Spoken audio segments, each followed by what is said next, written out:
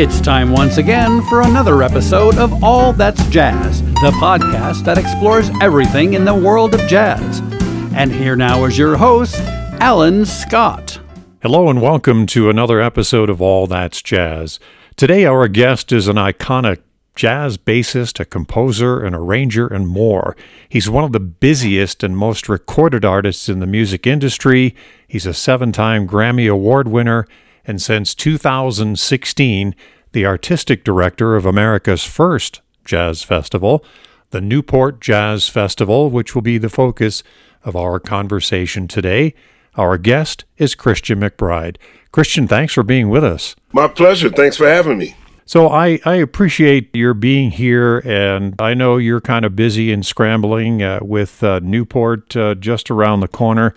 And I must say that I would assume that this is a little bit more of a challenge than some previous festivals for all parties concerned, and we'll get into that in just a second. But where I'd like to start, Christian, is you and I both know what this is, but tell us what an artistic director is and what your role is for a festival. Yeah, well, every festival has a personality. It has a feel to it. There's something that makes that festival what it is, or what it's known for. If you are booking a jazz festival, or if you're booking any kind of festival, you could just easily say, hey, I'm going to book this type of music because that's the kind of music that I like and that's the kind of music I want to present. You could take the role of booking who are the 15 most popular bands in the world right now. That's who I want to book because they're popular and they'll sell us tickets. Or you could have a person that says, I see I have a particular concept in musically what I would like to present at a particular festival or at a particular venue or at a particular club. And that's what artistic directors do. That's what curators do. They just don't simply throw together a bunch of acts. There's a statement to be made. There's something, they're trying to create a feel, a rhythm, a tempo with a particular venue or festival. So that's what artistic directors do. So you've been at this at Newport since 2016, and you're filling some mighty big shoes, and those are the shoes of George Wein.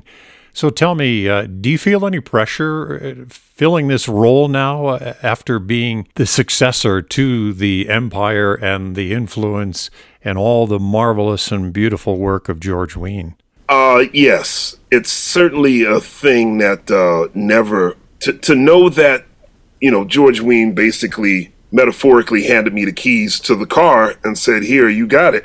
Sure, that's always something that's still hard to believe, But the good part for me is that most of the musicians that come to that festival that play Newport, I've had personal or professional relationships with all of them.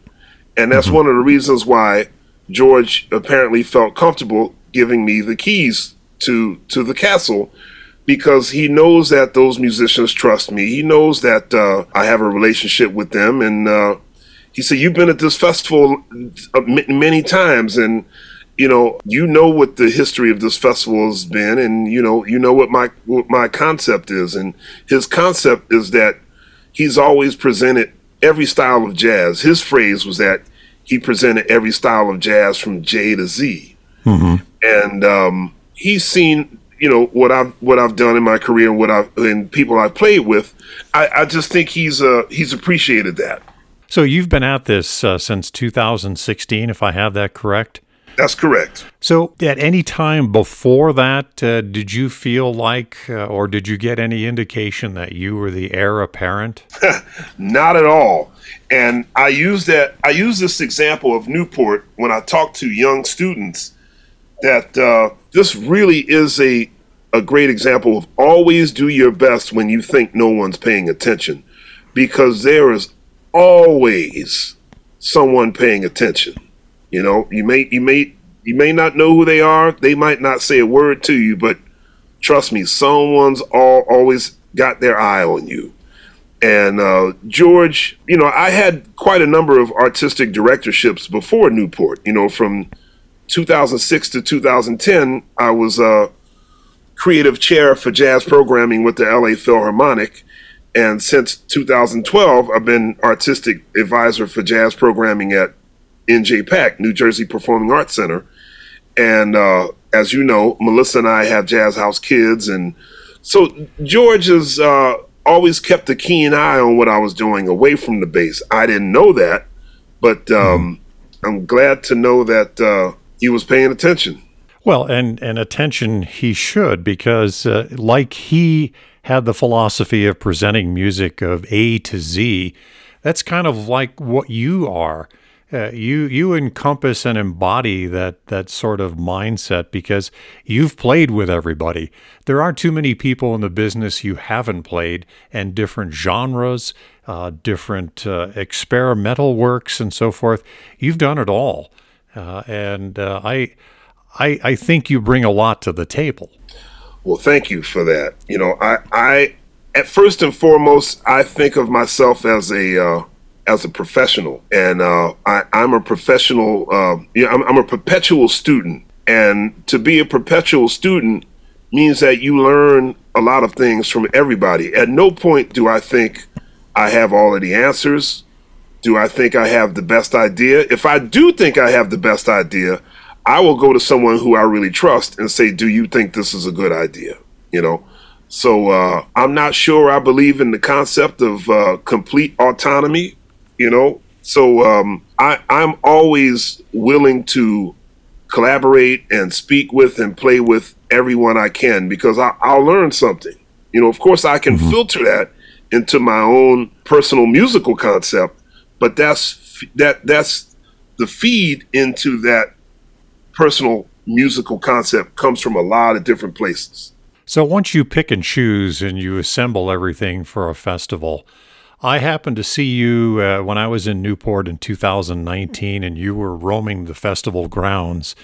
And I said a quick hello, and I could see as you moved around that, you were keeping a sharp eye on everything and taking it all in. Is that nervous-making in any way, just to see how crowd and artists are interacting? No. I mean, everyone that performs at the Newport Jazz Festival, they're old pros. They've been there before. They know what they're doing. If there are some newcomers there, they're so excited to be there. They always perform well, you know. So, fortunately, I can't think of anything where, there've been any clunkers or any sort of bloopers or anything that's gone wrong. I mean, I remember the only thing I can think of is there was a photographer or a news reporter who took a bad fall on, at the park. And I was worried that she might get angry and try to sue us. But, I went and found her and was as nice as I possibly could be. And fortunately, she was okay. That's the only thing I can think of in the last 5 years at Newport. Well, I think you're very fortunate. But like you said, I mean, every festival I've ever been or people that I know that are involved with one, there's always something, whether it's the weather or an accident or something. Right. Maybe an artist doesn't show up, equipment didn't come in, there was a bus that broke down and the artists weren't there, and it's crazy making. It can happen. And little things like that which you can't control. If you cannot let little things bother you, I don't think that plays just into the festival. That just plays into a healthy life. If a bus breaks down and the band can't get to the festival, panicking ain't going to get them there quicker.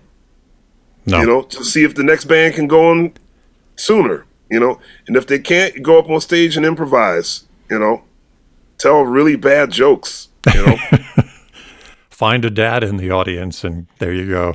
Well, at least in your case, if there's not a band there, there's certainly someone that can jump on the stage. And exactly, that's right. Keep everybody pacified and entertained.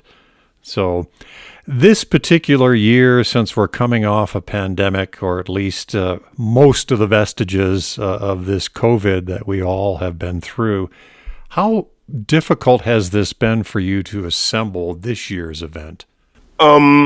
Fortunately, I can't say it was too difficult because once the restrictions started to lift a little bit, we had to get on the phone. We had to get on the phone fast because, we had to do marketing. We had to get the word out, so we needed to get artists locked up as quickly as we could. The bulk of who we have coming this year are artists who we have booked for 2020. And so basically we just carried them over one extra year. And fortunately, it came together rather quickly. Mm-hmm. Well, and certainly it's a great lineup, and I'll talk with you about that in just a moment. But in the meantime, on the venue itself, are you limited to a capacity? Are you at 50%, 75%? That's exactly. We're at 50. 50. Yep. And that's changed. We had made a decision that even if the restrictions were lifted fully, that we would stay at 50. Mm-hmm. Part of that is because we sort of had to, because by the time tickets were sold, we had to get everything in place at that moment. So, if say the restrictions open up on June 30th or July 1st, that's too late for us to now say, okay, let's open it up 100%. Now you got to get more crew. You got to change the budget. You got to get more bands. So we're keeping it at half. And I think that's good. Certainly good for you. It's a good entree for the artists to get back into it. And for us as audience members, this is a lot of virgin territory, so to speak, because we've been away from it for a year or two. That's right. And I think and that's one of the reasons why I feel like we were able to get who we have at the festival rather quickly because everybody's ready to come back. Mm-hmm. This was one of those years. Well, this was one of those moments in time where I felt like the idea of having the proverbial, the big name artist. I thought, well, yes, it's always nice to have a big name artist, but people just want to get out, Let's just book some really great artists who we know are going to give our fans the best experience they could possibly have. And we're just about sold out for all. Well, Friday sold out, Saturday sold out. We only have a couple of hundred tickets left for Sunday. So it's looking good. Well, and certainly the lineup looks good. It's amazing who you've been able to assemble considering the challenges of pandemic. And at this point, your venue is a little smaller too. You're just using the lawn stage and a quad stage? Yes. So how does that play into just putting this all together in terms of performances? Well, again, it's 50% capacity, not just for the audience, but also for the bands. So we always have 60 plus bands at the festival, somewhere between 60 and 65. So this year we have 30, and we usually have 4 venues where you can go and listen to music. So now we have 2. So everything is cut in half. Mm-hmm. And I would assume it's got to be not only a little more of a challenge, but logistically and physically to put everything out there. But you're doing it now in these times of waning pandemic, of doing it in a safe way. Yes. And you've implemented a lot of measures. Can you go over some of those things? Well, it's pretty basic. There's a way that, if you go to our website, newportjazz.org, you will be able to see that we took a lot of the same protocols that a lot of concert halls and venues are doing these days, where you have to have a proof of vaccination card. You can go on our website, and you can, when you purchase your tickets, you can upload it if you so choose, or you can show it when you get to the festival, or you have to have a rapid test within 48 hours of your arrival. And so we're not letting anybody in unless they have absolute proof of one of those things. Well, and you've partnered with CrowdPass to help make that come together, which is kind of a new and unique thing, if you will, to not only festivals, but a lot of venues and places that I think is going to be a part of our new normal. It's going to be a part of our new normal. I feel bad for some of the anti-vaxxers because they're not going to be able to get into certain places. Mm-hmm. So you could either say, okay, I'm going to be a team player and do this, or you have to at least get a COVID test, which is probably much more of a inconvenience than just getting getting your vaccine. And we're certainly a lot better off, especially if you compare it to, like, for example, a worldwide event like the Olympics now underway. Oh man, yeah, totally. It's very, very difficult, not only for the athletes, but there are no fans or no audience at any of the competitions. Yeah. And that's what it's been in a lot of venues for the last, since this pandemic. I played the Village Vanguard in an empty club and just did a live stream. 92nd Street Y in New York, all these New York venues where, I've played, there's been no audience, so this is very interesting to kind of slowly creep back into what we've recognized in the past as the normal.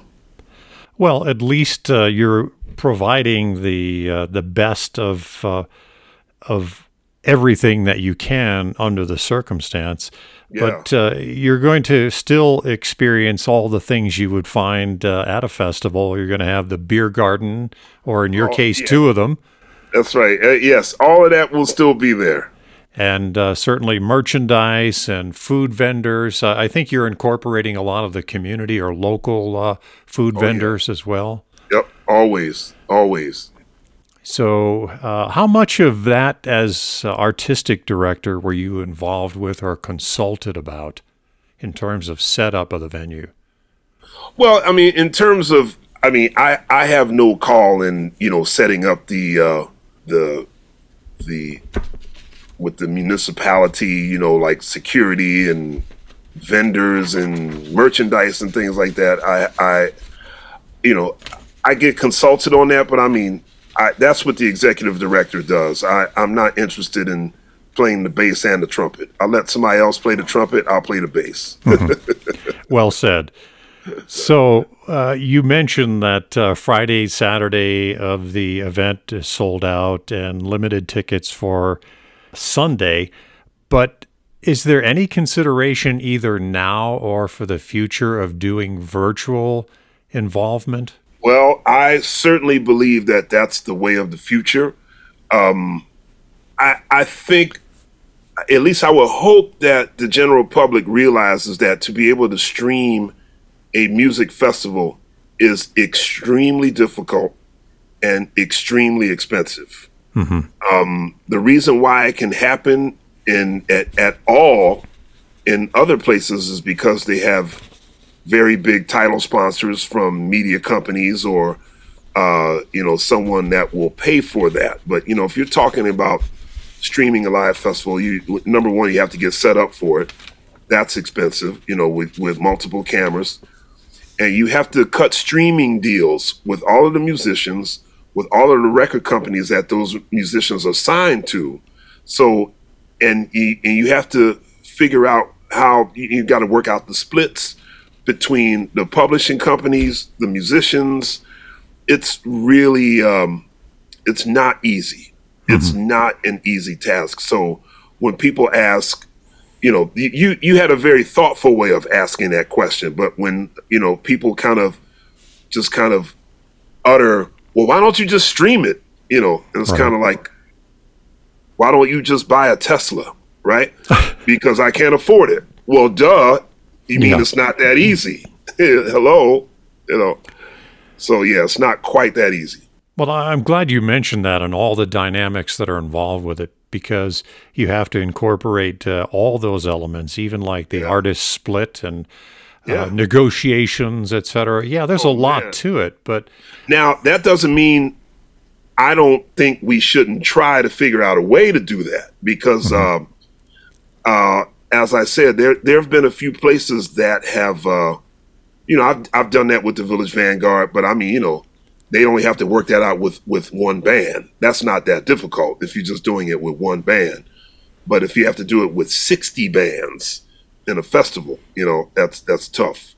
But that's not to say I'm not willing or am curious about how we can make that happen in the future, because I do think that's a really smart way in the post-pandemic world that could be another stream of income. For lack of a better term, streaming is a stream of income. Well said. And we'll see what happens. Even if it's just one stage, I don't know. We'll see what we can work out. Well, the good news too is that through the pandemic, we've all seen an enhancement and development of technology that is providing better quality of sound as well as video, et cetera. So as someone who maybe can't be on the site, you can at least still enjoy Newport Festival if you're in Belgium or if you're in Hong Kong, but pay the ticket like everybody else. Exactly. That's right. I know some clubs are getting set up for that. The Keystone Corner in Baltimore has been doing that. The Village Vanguard, as I mentioned, has been doing that. So we'll see. I think we're going to see a lot more of that in the future. So for now, for this particular festival, is there, besides artists that are available, is there a particular theme or focus or direction you wanted to take? I don't really have a particular direction other than I really want the diverse language of jazz. Every inflection of this music that we call jazz, this improvised music, I want it to be as diverse as possible. I would like to have as much straight ahead, as much avant-garde, as many vocalists, as many electric groups, some crossover groups that, we call jazz adjacent. I want to be able to get all of that in there, and at the end of the day, this is still a business. We still need to sell tickets, we still need to make money to be able to keep the festival going. Well, and you are indeed doing that, because you've got that diverse lineup that you're talking about. There's a little bit of everything in there, from some new artists to people that are iconic, people that have been in the music business like Mavis Staples, right? And then you've got Charles Lloyd, 83 years old. The guy's still blowing a mean horn and putting out some good recordings. That's right. I hope I'm at 83 able to do all that this guy's doing. Yeah, I'm telling you. And he still looks great, still sounds great.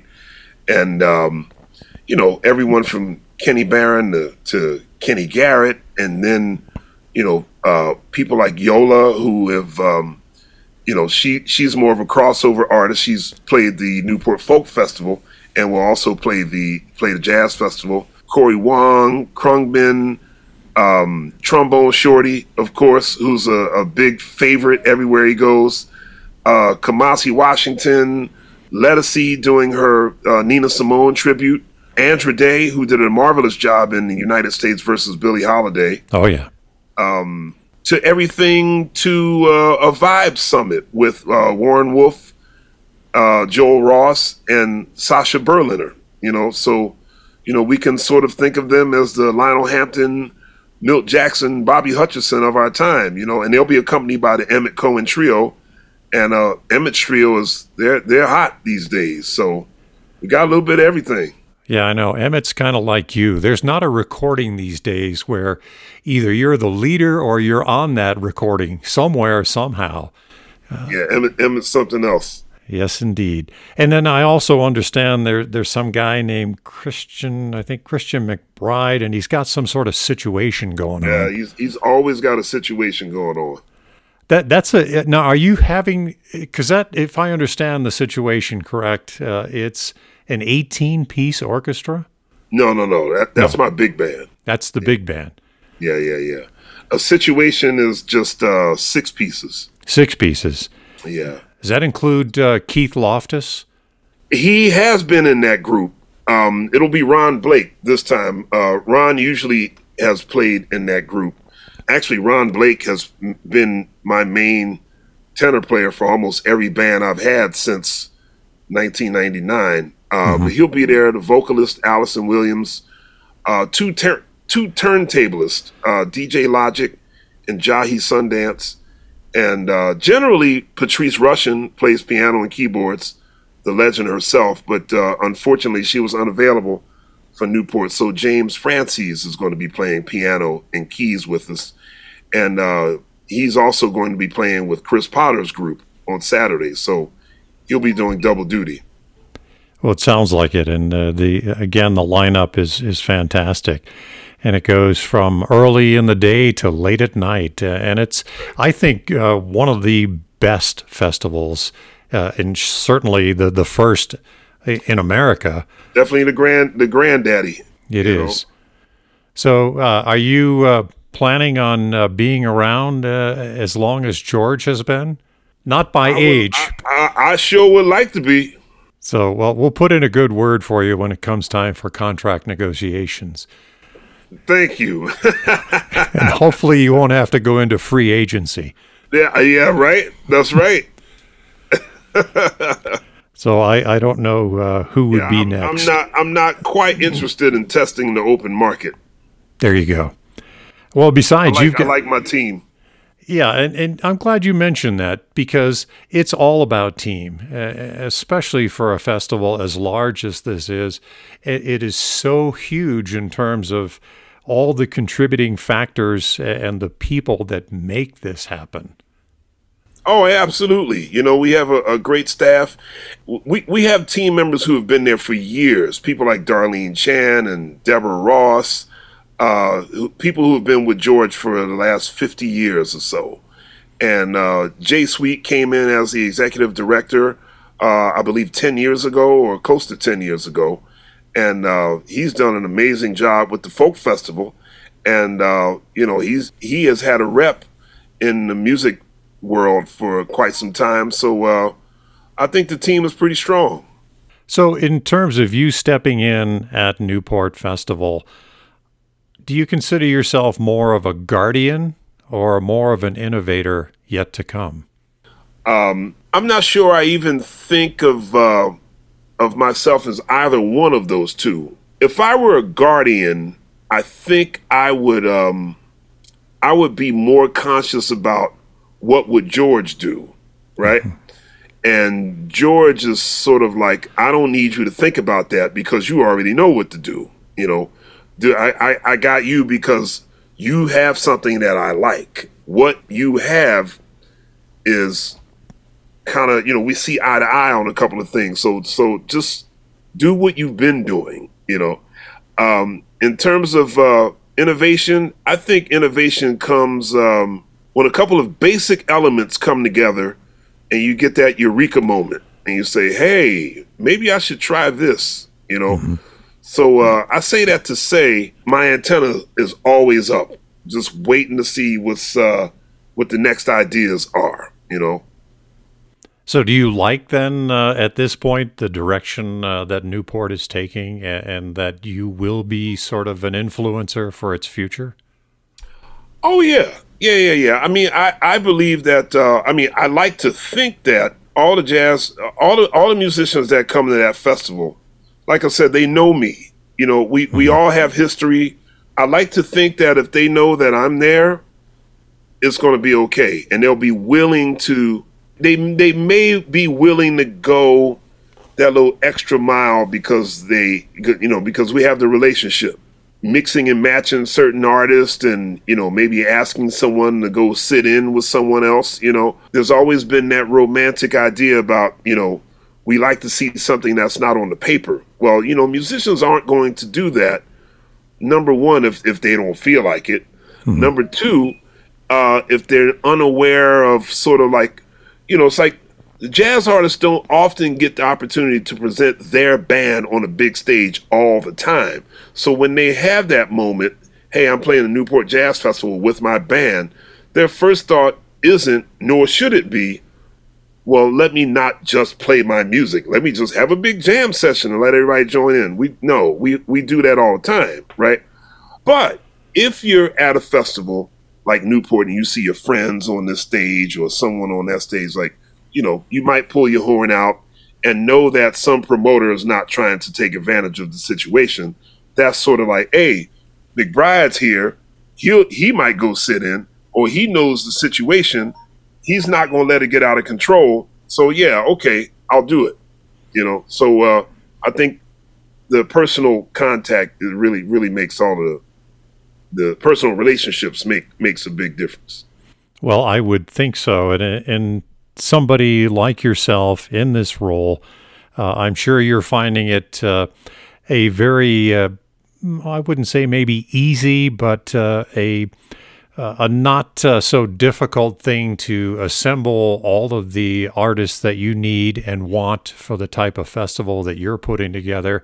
I'm sure there's not somebody over on the West Coast or in Chicago and saying, hey, McBride's on the phone. Tell him I'm not available. Or I don't think that's going to happen for you. I sure hope not. Well, and I'm also very careful of I want to be careful that sometimes there's an expectation that because I have these personal relationships that I will call in a favor, quote unquote. Mm-hmm. And I don't do that. I mean, a favor for me is like, hey, we ask you to play a 75-minute set, but can you play 80 minutes instead? To me, that's a favor. Hey, we originally asked you to play at 1 o'clock, but can you play at 12 o'clock instead? But when it comes to like, hey, can you play in 3 bands, but I can only pay you the amount of money I would pay you to play in 1 band? No, I'm not doing that, Right, and that's only fair, and as it should be. And I think jazz artists all the time, it's bad enough we don't make that much money. So, I mean, comparatively speaking to the entire, you look at the whole music landscape. Jazz artists have always been at the bottom of the barrel. Not saying we're poor, but we surely will not ever be seeing Jay-Z or Kanye money. That's just never going to happen. So I want to make sure my family members get paid. Indeed, and that's how it should be. Yeah. Well, I will tell you, Christian, with you at the helm, the Newport Jazz Festival is sailing well and will continue to take this journey into the future. And however long you are with it and influencing part of it, I'm sure that it will continue that track of success that it's had all these years since 1954. Well, that's very kind of you. Thank you very much. And I will tell you that at this point, I'm sure everyone will be excited. Even though it's somewhat of a limited festival, it's going to be a bang-up, incredible good time as it always is. Oh, hey, listen, if you're there, I don't think you're going to feel that, it's at half capacity. I think it's going to be a big party. It definitely will be, and it sure beats cardboard figures out on the lawn. Yeah, right. Well, Christian, I thank you for your time today. And one last question before I let you go. At the end of this, when the dust settles and it's all over at the end of the festival, what do you hope, or what is your expectation for a takeaway? I just always want people to come back. I never want them to be disappointed to the point where, like, the Newport Jazz Festival, I can't really figure out what it is. I'm not sure I want to go back. I want the experience to be, it's not just the music. A festival is about the entire atmosphere, the park itself, the vendors, the people. You just want to make an atmosphere that makes people want to come back again and again and again. Indeed. Thank you so much, Christian, for your time today. And more importantly, for being a guest with us here on All That's Jazz. My pleasure. Thanks for having me. Thank you, Alan. Thanks for listening to this episode of All That's Jazz with Christian McBride, Artistic Director of the Newport Jazz Festival. We'd like to thank Ben Cedron for the use of Mr. P's Shuffle as our theme song. And visit us again next time for another interesting conversation on All That's Jazz. If you liked today's episode, please leave us a 5-star rating on the streaming service you use. All That's Jazz is available on every major streaming app, including Podbean, Apple Podcast, and Spotify, as well as Facebook and online at allthat'sjazz.net.